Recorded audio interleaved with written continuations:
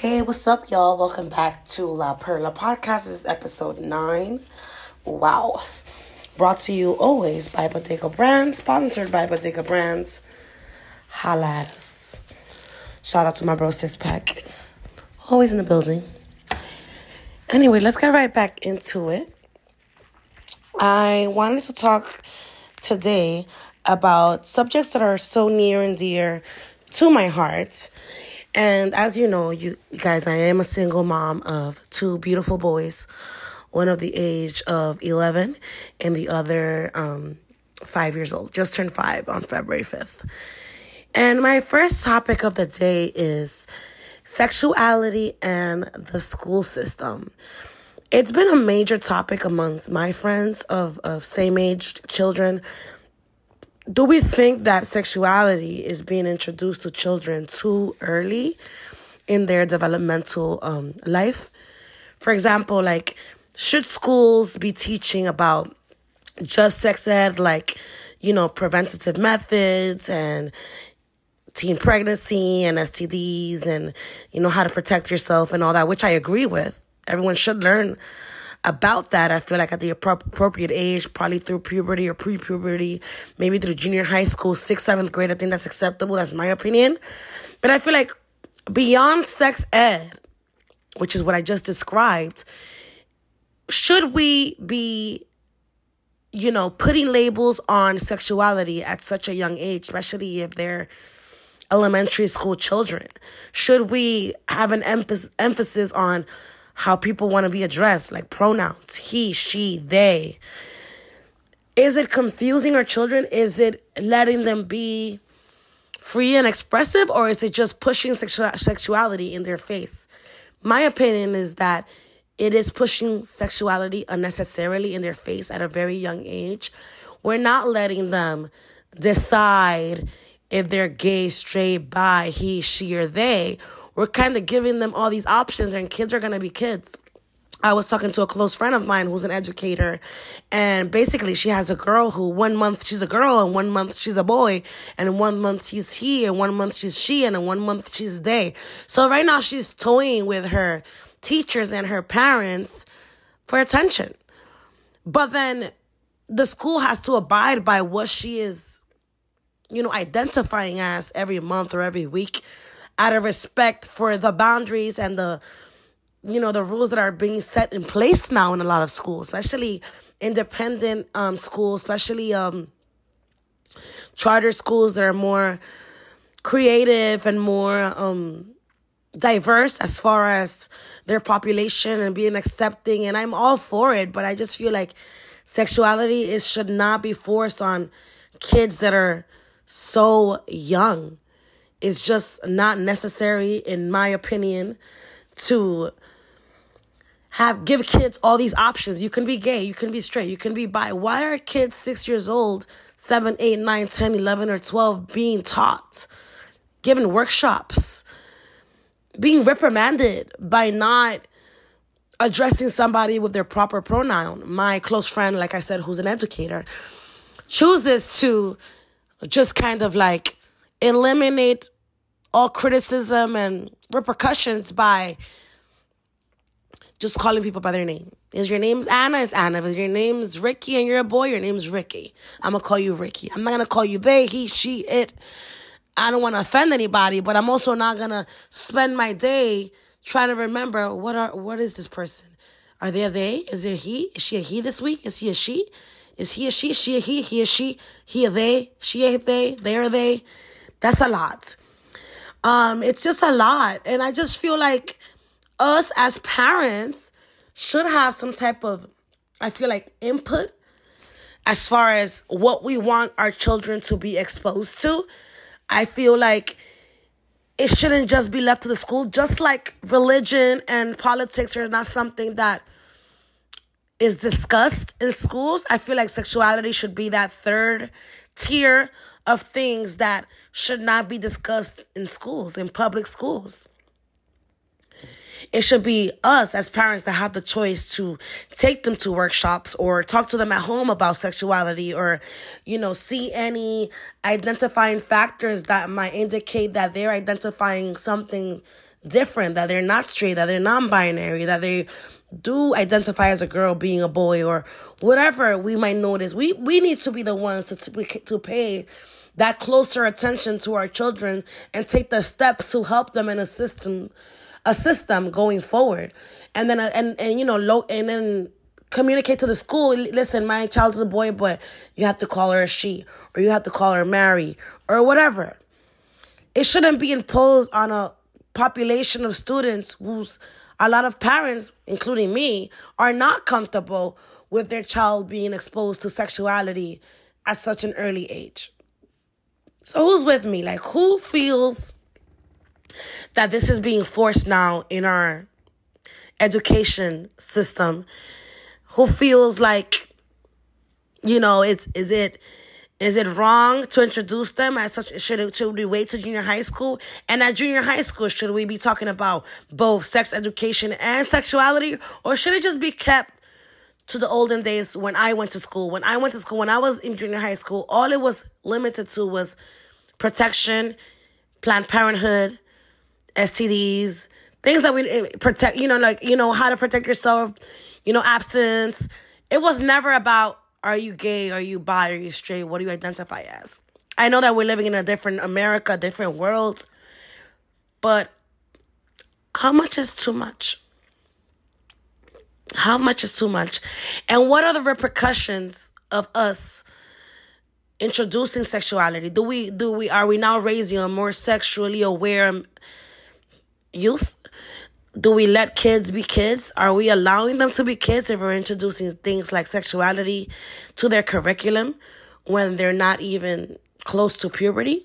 When they still think that boys are girls and girls are gross? And it's like, why are we making this an emphasis now? What is the agenda here? How much of our parental control are we willing to let go of to appease a certain demographic? Or certain parents that feel like this is okay and they're open and fluid and they're gay. They come from mom environments, dad, which is completely fine. And they want this included. But where is our input value? Where is the heterosexual parents with their own beliefs, who might have even religious beliefs? When are our opinions taken account for? Do our opinions matter when it comes to educating our children on sexuality? It's very big. It's very controversial. There's a lot of subtopics to it, but I just wanted to touch base because you're going to hear me talking about parenthood and motherhood and our rights and our children and raising kids, because it's a part of my life. It's a huge chunk of my life, being a single mother to 2 boys who I adore. So how much is too much? What are the boundaries?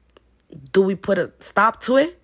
Do we limit the amount of information that we expose our kids to? How do we take control of a school system that's already decided for us?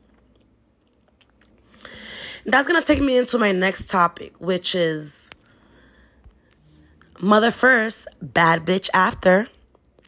I really stand by this. Mother first, bad bitch after, because I'm a mother doesn't mean that I'm also not a bad bitch, right?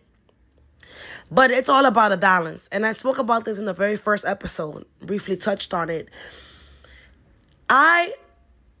First topic is, I strive to shield my kids from my personal life.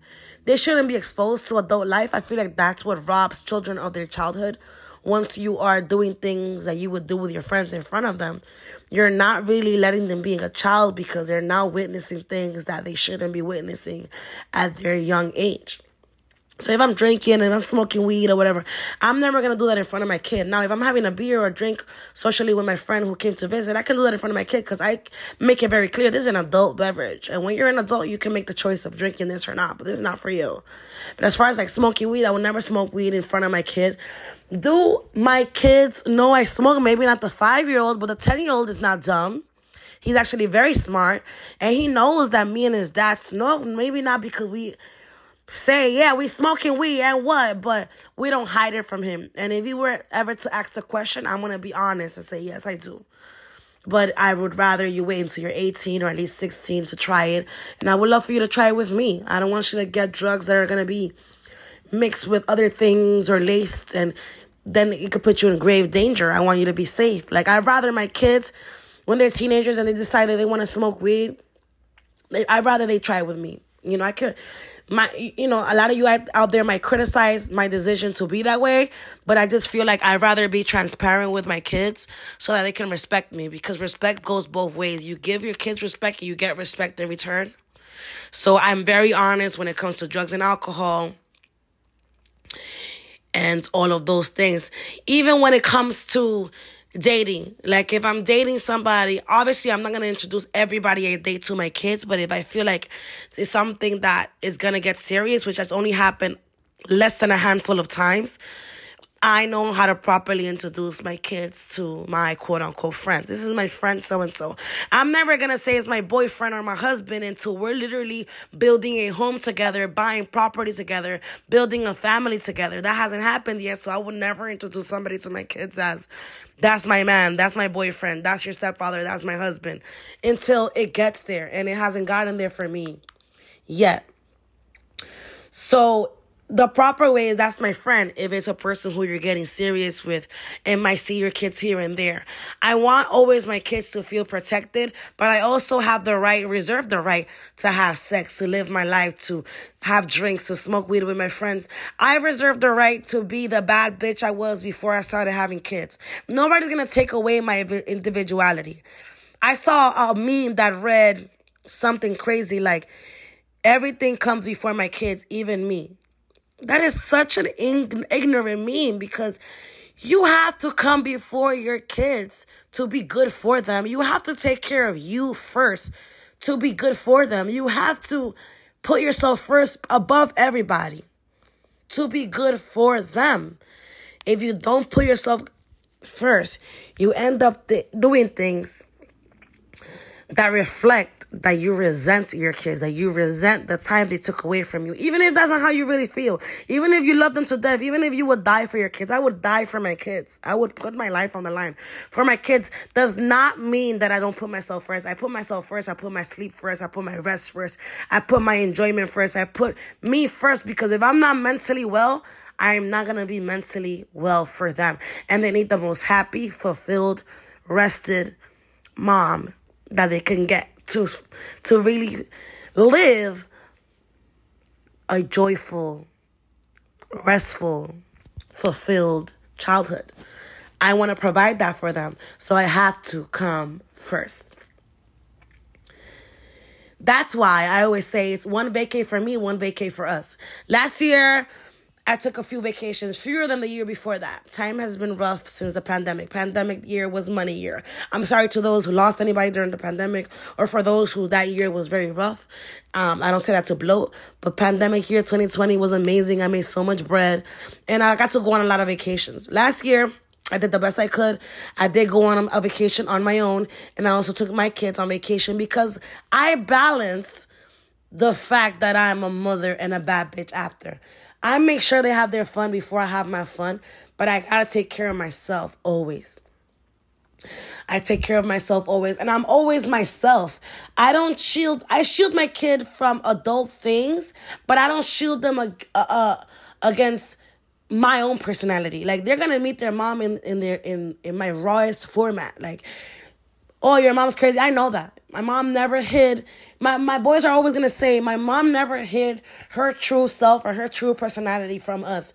We never thought that we were speaking to a representative, or she was putting on as his perfect image when she wasn't. No, I let my kids see the rough parts, because this is real life.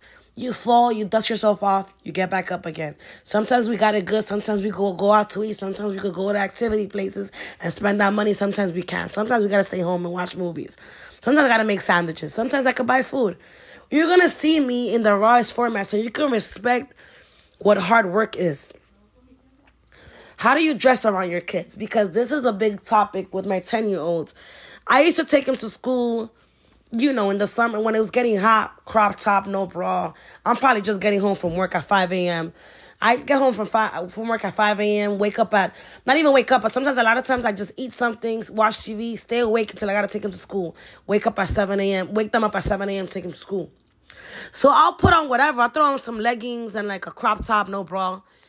And I know that my 10-year-old sometimes will be like, he won't say nothing, but I know that his friends are looking at me, his teachers are looking at me, the other moms or parents are looking at me. So now I like throw on a hoodie or I dress a little baggier just so that he doesn't feel like other people are over-sexualizing his mom, who he sees as just a parent. He doesn't see me as nothing else but mom. So, is that a sign of respect for your kids to watch how you dress up on them, throw on a bra? Sure, I'm going to do those things because I want my son to respect me and to feel comfortable around me and to feel proud of me. I know I'm not the best role model, but I try to be a sort of role model that's actually honest and transparent and doesn't shy away from hard work, and also is present, is there with them, is interested, is asking the right question, is giving them life experiences together. I started this new thing where I take them out to eat once a week, whether it be after school or during the week sometime. Maybe they'll have a day off. I'll take them and do something all together. I try to make individual times for each kid too, which is very important. But I think that they're really learning to appreciate that because during dinner time, I always say, let's put our iPads down, let's put our phone down, let's talk. And it's me, my 10-year-old, and my 5-year-old just talking, just rambling on. And we'll be there for an hour and a half, 2 hours. And whatever quality time you can spend with them means more than buying them anything, than buying them designer, than taking them on the most impressive IG vacation. It means more to them because you were there, present with them, available, attentive, interested in their life and what they go through. So I feel like that's the best role model I could be, a present mom. And, and a lot of you that might listen to me and might wonder, does your past affect their future? I don't know yet. I made mistakes. I've been talked about a lot. My sex video always comes up. People always feel like that's the first line of defense when it comes to me. Oh, didn't she have a video where they ran a train on her? I addressed that in the first episode of this podcast. And I have no fear of talking about it again. But I don't want to go in depth again about the same thing. People at the end of the day are going to believe whatever they want to believe. And maybe in the future, my kids will see that video, will see how ratchet I used to act, or me twerking online, or wherever they're going to see in the future. I'm not shying away from it. If they see me working, they see me twerking, listen, this is how I pay the bills. This is how y'all got the vacations. This is how y'all got a comfortable life. That's how I was able to provide. Was that the best way? I don't know. That was the best way for me at the time. I'm not shying away from me doing whatever I had to do to support them when I had no help. When financially I'm on my own, I reserve the right to decide what the fuck I'm going to do to make money and to support them. And if they see the sex video in the future and question me about it, I'm like, y'all have sex, right? Everybody has sex. That's how y'all here. Unfortunately, that got exposed. I wasn't the first and last one that happened to. Is it corny? Is it whack? Should you watch who you surround yourself with at all times, especially when you're under the influence? Yes. Even as a man, people are malicious. People will slip things in your drink. Even the people that you least expect. So that's a lesson in learning to watch your surroundings and watch who you trust and watch what situations you put yourself in. Because you also have to hold yourself accountable for the things that happen to you. And that's the lesson that I'm going to teach them if they were ever to step with me with that video is, I'm not afraid of my past, boys. Everybody has a past, no matter how dark it is. It taught me something. And I hope that this teaches y'all something so y'all don't make the same mistakes that I did. And that's another great example of me being a good role model. Maybe I did make mistakes. I'm human. Maybe I do have a sex video. Yes, it's true. It's out there. I can't change that. But what I can do is learn from it. And what I can do is pass what I went through as traumatic. I could turn that into a lesson, and I could turn that into something that can save them and teach them to put themselves in better positions than I did. Learn how to read people. Learn how to trust the right people. Learn how to step away from situations and not put yourself in a predicament to be exposed or embarrassed or humiliated. And that's how I can be the best role model to them. Rolling into topic 3, co-parenting in La Perla's perspective. Because co-parenting is a very broad topic. Everybody has valid perspectives. There's the baby daddy perspective. There's a stepmother perspective. There's a stepdaddy perspective. There's a grandma perspective. There's your friend's perspective. There's a boyfriend perspective. There's a child's perspective. This is co-parenting from my perspective. My first baby daddy experience, he was a person I fell in love with. That was my first love. I felt like that person was my world. I didn't see life beyond this person. So we planned this kid. You know, my firstborn was a planned thing. Did I not suffer? I suffered. Now, you know, my baby daddy went on to have 3 kids at the same time, of the same age, with 3 different women, obviously. So it was rough, but, you know, and I went through difficult times. I'm not going to get into depth with all the difficult moments I went through with this person, but he ended up being a fantastic parent. To this day, he's very present in my son's life, and I am super appreciative to him for that. My 10-year-old thrives on spending his weekends with his dad and his weekdays with his mom. I love that for him. I love that life.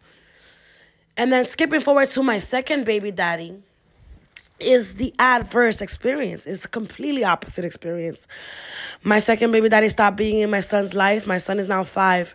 He stopped being in his life summer of last year. We're in 2023. This was July 2022, the last time he saw his dad. Is that hard for me? Yes. What do you sacrifice? I sacrifice a lot. I sacrifice my free time, my money, because now I had to pay sitters on the weekend when I work, or when I have something to do, I have to pay a sitter. Thank God my mom has been very helpful in taking my 5-year-old on the weekends or when I need her to. Shout out to my mom. But it's been painful to watch because you suffer the pain that your kids are going through. I wish I could take that pain, that abandonment that he feels, that he can't even fully describe, and make that pain my own. I would do anything to absorb the pain that any of my kids feel, that both of my kids feel, but you can't. The best you can do is, you know, soften the blow and provide them the best life you can. You know, I know a lot of single parents out there, mothers and fathers alike, and I know that it can be completely rough, and co-parenting can be messy. And to the women out there who don't let their baby daddies see their kids for whatever reason, for not even for whatever reason, for invalid reasons, for reasons like he's not with me, or I'm jealous, or fuck him, or this is the way I'm going to hurt him. You're not hurting him. You're hurting your child. Now, if the reason why you're keeping your baby daddy away from your kid because he could be a danger to the child, then you're valid. Then keep him away. But if that's not the reason, if they're not a danger to your kid, emotional or physical, why not? Let it go. Figure out a way. You don't have to see them face to face. Drop them off at a family member's house. Let them pick them up from there. Make it work, because you're causing a harm to your child. No matter what anybody thinks, your child gets the most benefit from growing up with both their parents. No role is more important than the other. Both roles are equally as important, because both roles give a child what they need in different ways. What do you compromise? What do you compromise? Compromise your feelings. Compromise your trauma. Compromise for your kid. Be flexible. You know, I know that it's hard when one person has the feelings for the other. That's always where the root of the problem. Either the baby mom is still in love with the baby daddy, or the baby daddy is still in love with the baby mom. And either or tries to make either or's life impossible. But who suffers the blows? of these arguments and of this turmoil, of this jealousy, of this constant bickering. Who suffers the most from it is the child. And I know both of you do not want to hurt your child in this way, especially emotionally and mentally. You are hindering your child's growth and their happy childhood by being petty. Like, seriously. And then, do new partners, do the people that you are now seeing in your life, do they influence the situation? Of course they do influence the situation. My second baby daddy's third baby mom, who he's with now, is a fucking bitch. Okay? She's the monumental reason why he will not see our son now. She's so jealous of me that she feels like he cannot have a relationship with our son because she wants him to have nothing to do with me. But it's not about me. You're hurting a 5-year-old that adores you. That adores y'all, actually. He built a relationship with her, too. How evil do you have to be as a person, as a mother, to keep a father away from his son? So partners absolutely influence the situation. Be the partner that positively influences the situation. No matter what type of situation it is, if a child sees you as a father, as a mother, do you really want to rip that away from them? Do you want to scar their childhood for the rest of their lives? Do you want them to feel abandoned for the rest of their lives and having to cope with the abandonment of a parent who is still alive? It's hurtful. Take it from me. My father has been alive, still alive to this day, and I didn't grow up with him. And he had the opportunity to come in from the country, from DR, when his brothers and sisters came into the country and see his kids that were living here, me, my sister, my older brother. And he chose not to. He chose to not have responsibility for us. And then when he did, it was too late. We were teenagers. But whether or not I choose to admit it, it's a lot of my problems are rooted from that I didn't have a male figure in my life to feel protected and to make better decisions about love, about men, about everything, about valuing myself. I wish I would have had a male figure to teach me self-value and that love from a male that you do need, especially as a female, especially as any gender. So kids are affected in their adult life, obviously, as I'm telling you, and they're affected in their youth, too. It makes them act out in school sometimes. It makes them difficult children.